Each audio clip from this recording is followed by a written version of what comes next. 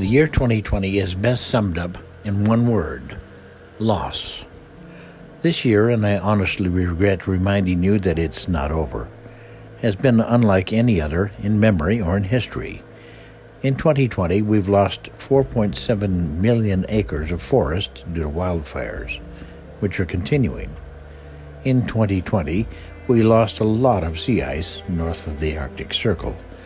As of September 1, the Arctic sea ice expanse stood at 1.64 million square miles. If that sounds like a lot, it's the second lowest expanse for that date since satellite-aided record-keeping began in 1979. By 2035, the current prediction is no ice at all at the top of our world. That's just 15 years from now. The effect will be catastrophic on ocean salinity, the Gulf Stream, coastal water levels, and much more. In 2020, we've lost nearly 200,000 lives due to COVID-19. I'm aware of all the counter-arguments like comorbidity, the idea of herd immunity, which means we would need 60% of the population to be infected, which is 4 times the current level, and also it would mean 4 times the deaths, or 800,000 people. So just please, shut up about that. By year's end, we will have seen well over 200,000 people die, so many of whom could have lived. In 2020, as of July 24th, 72,800 restaurants closed due to the pandemic and its economic effects. Current predictions are for as many as 160,000 to close before the end of the year. In 2020, we lost a year of athletic participation at multiple levels, from youth soccer to college football. This year is gone and can't be recovered. In 2020, we lost faith in our ability as a nation to respond together to a national crisis. The amount of, type of, and level of division in this nation is extremely damaging. In past national crises, we've put aside our partisan politics to stand as one.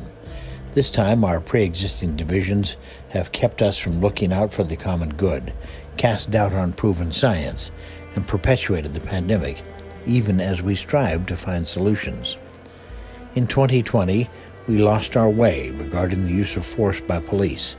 The deaths of George Floyd, Breonna Taylor, and so many others by aggressive, angry, overzealous, poorly trained, and ill-equipped police officers has led to a long overdue national reckoning.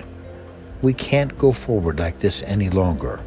Conversely, we can't just slap numbers on slash-and-burn solutions like defunding police.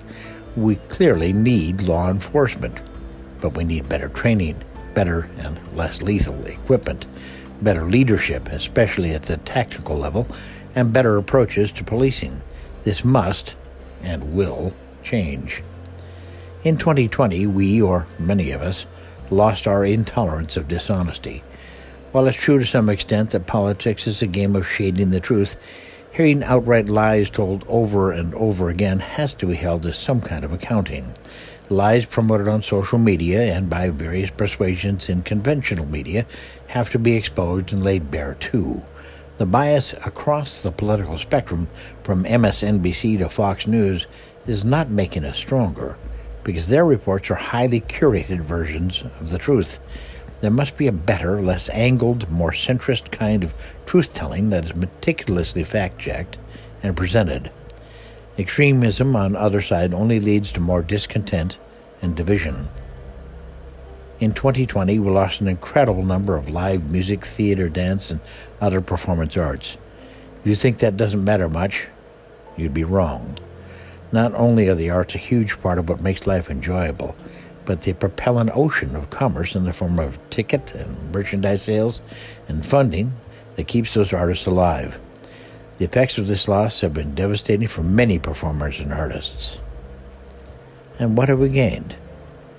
A respect for how contagious viruses can be, a love for our homes and what they represent, an appreciation for frontline and other essential workers, an understanding that remote work is still work and can keep us all going, a clear vision that voting really does matter, a recognition that some things we might have enjoyed, like movie theaters, are really not that necessary, What do you think we've lost or gained in 2020?